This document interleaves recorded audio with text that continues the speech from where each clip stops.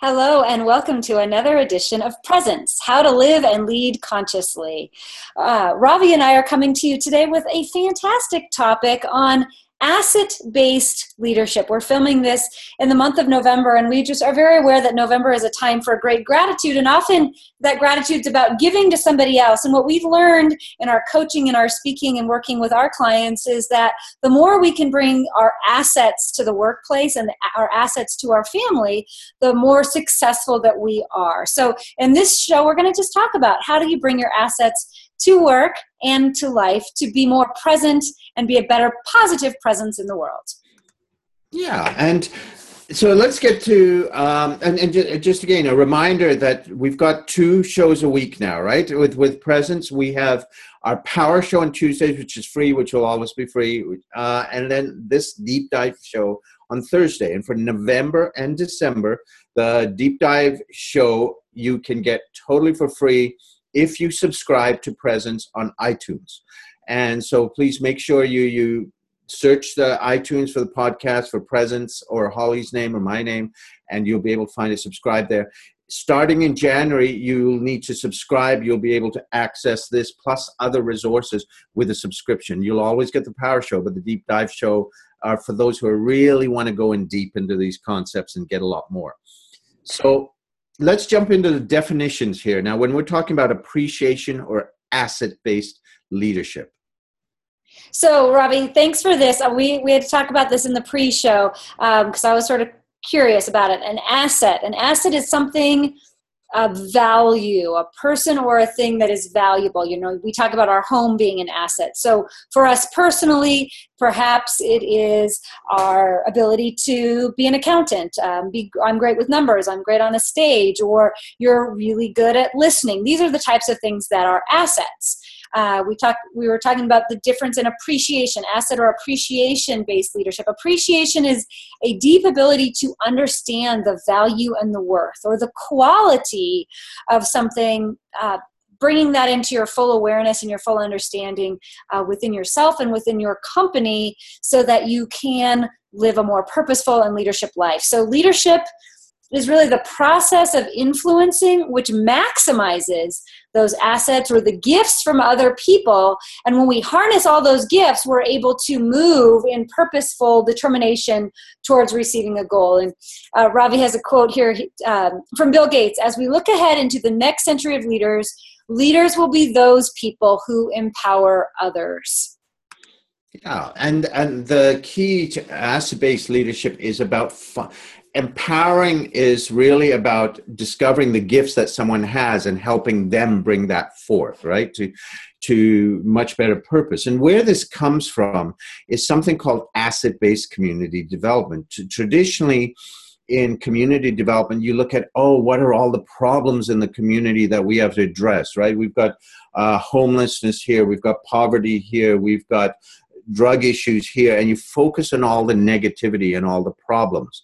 And in the Power Show, this week we did a little exercise that showed you how quickly we can switch and just focus on the problems. Asset-based community development, in contrast, what it does is it look at what are the strengths. I did a lot of work with the Red Cross a couple of years ago, and at one of the conferences, someone was talking about 2 situations where there was a disaster, and in one they had this one family that was dealing with all sorts of things. That the father was unemployed and depressed. The mother had depression and certain other disabilities. The one of the kids was had ADD diagnosis and was getting into all sorts of problems. Another of the kids was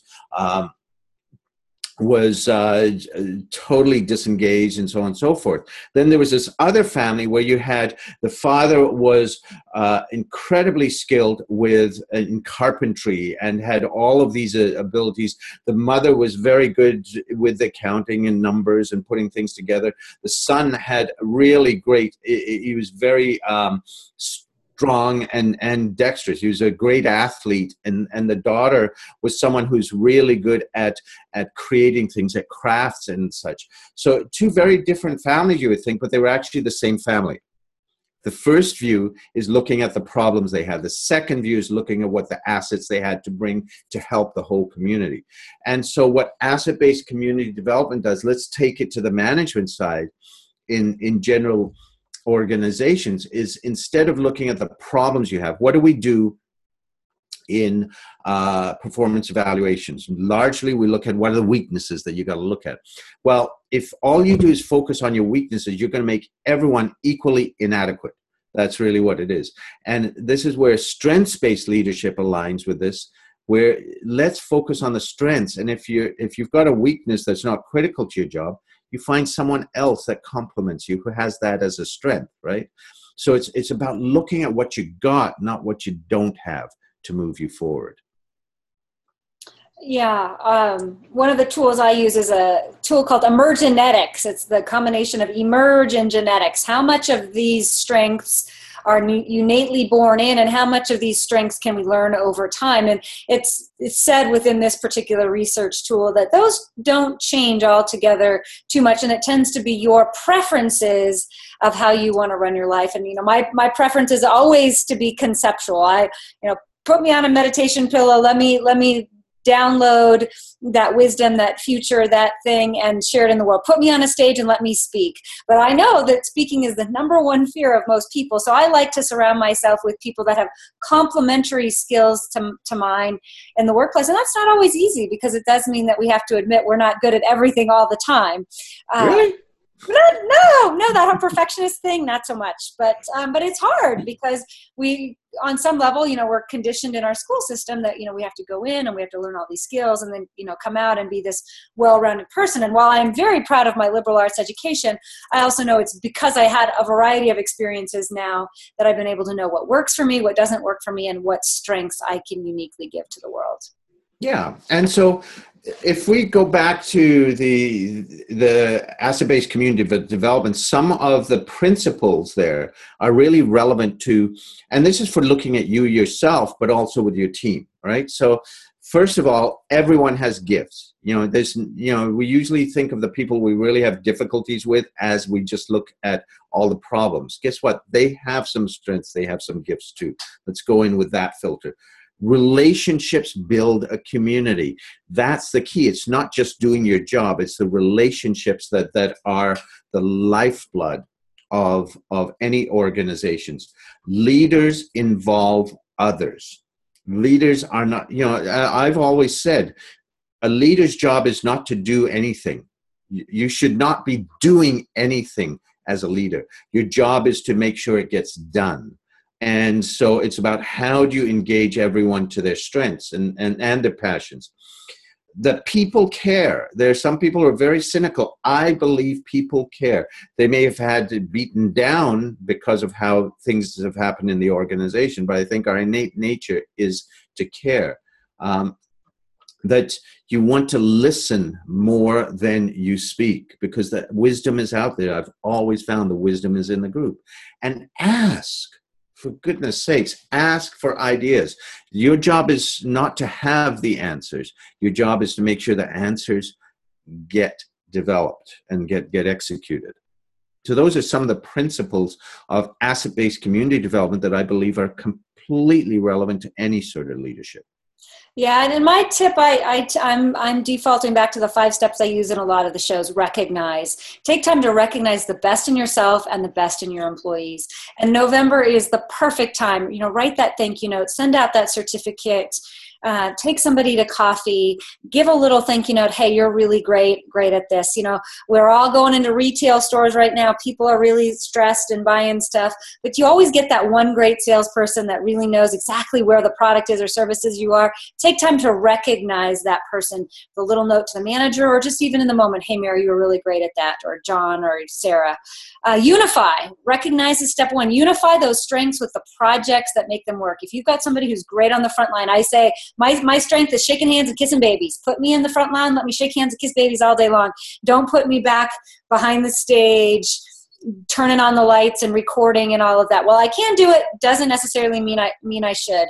3 is realize when people are at their best they can make yourself and your company better, and just creates that positive spiral of really great energy. So if you see somebody in a downward spiral, sit down and have that conversation with them. See what skills they want to bring out into the world. Of course, that next step for me is always give thanks. And then the last step is release it to a power greater than you. Sometimes we just have to let go and say, this isn't mine to do, and let other people step in. So those are my tips. Recognize, unify, realize, Thanksgiving, and of course, when all else fails, release. Yep. And for me, I think a lot of it comes down to how do you get the strengths. And a tool I use with a lot of my clients is the Strengths Finder, or similarly Strengths-Based Leadership. 2 books put out by the Gallup organization. The research is so rock solid on this stuff. If you just go out and buy the books, each of them has a code to an online survey that takes about 40 minutes. It's very thorough, and it identifies your 5 strengths out of 33. It's not going to tell you your weaknesses, because that's not relevant. And the key is, it says, is to focus on your strengths and leverage them. The only weaknesses you need to address are those that may get in the way of your job. They're never going to become a strength, but you do need to address them. But if they're not relevant to your job, like, for example, if someone who's running late all the time, if you're working independently on a project, does that matter? No. So why beat them up for not being at the office on time? If someone is a receptionist, if they're always running 20 minutes late, that's critical. That's got to be addressed. So, just because it's a weakness doesn't mean you have to focus on it. I did a keynote yesterday morning for the Department of National Defense here. And I mean, one of the things I find blows me away every time I do a development program with them, right? It's a day-long development program. I may show up an hour early to do setup. I'm the last one there. I don't care. They show up like an hour and a half before a meeting. It's like, why? It's not a matter of national defense to be at them, and yet it's there. And for some people, that's great. For some people, it's incredibly stressful. So why force everybody to do that, right? So once you do the Strengths Finder, it's really great to do it with your team. Look at what everyone's strengths are. Look at what your strengths are, and say, are we doing the right jobs? Maybe you need to shuffle around the tasks so that people can play to the strengths. And the other thing, the caveat I'd say is, it's not just what you're good at. It's what are you passionate about?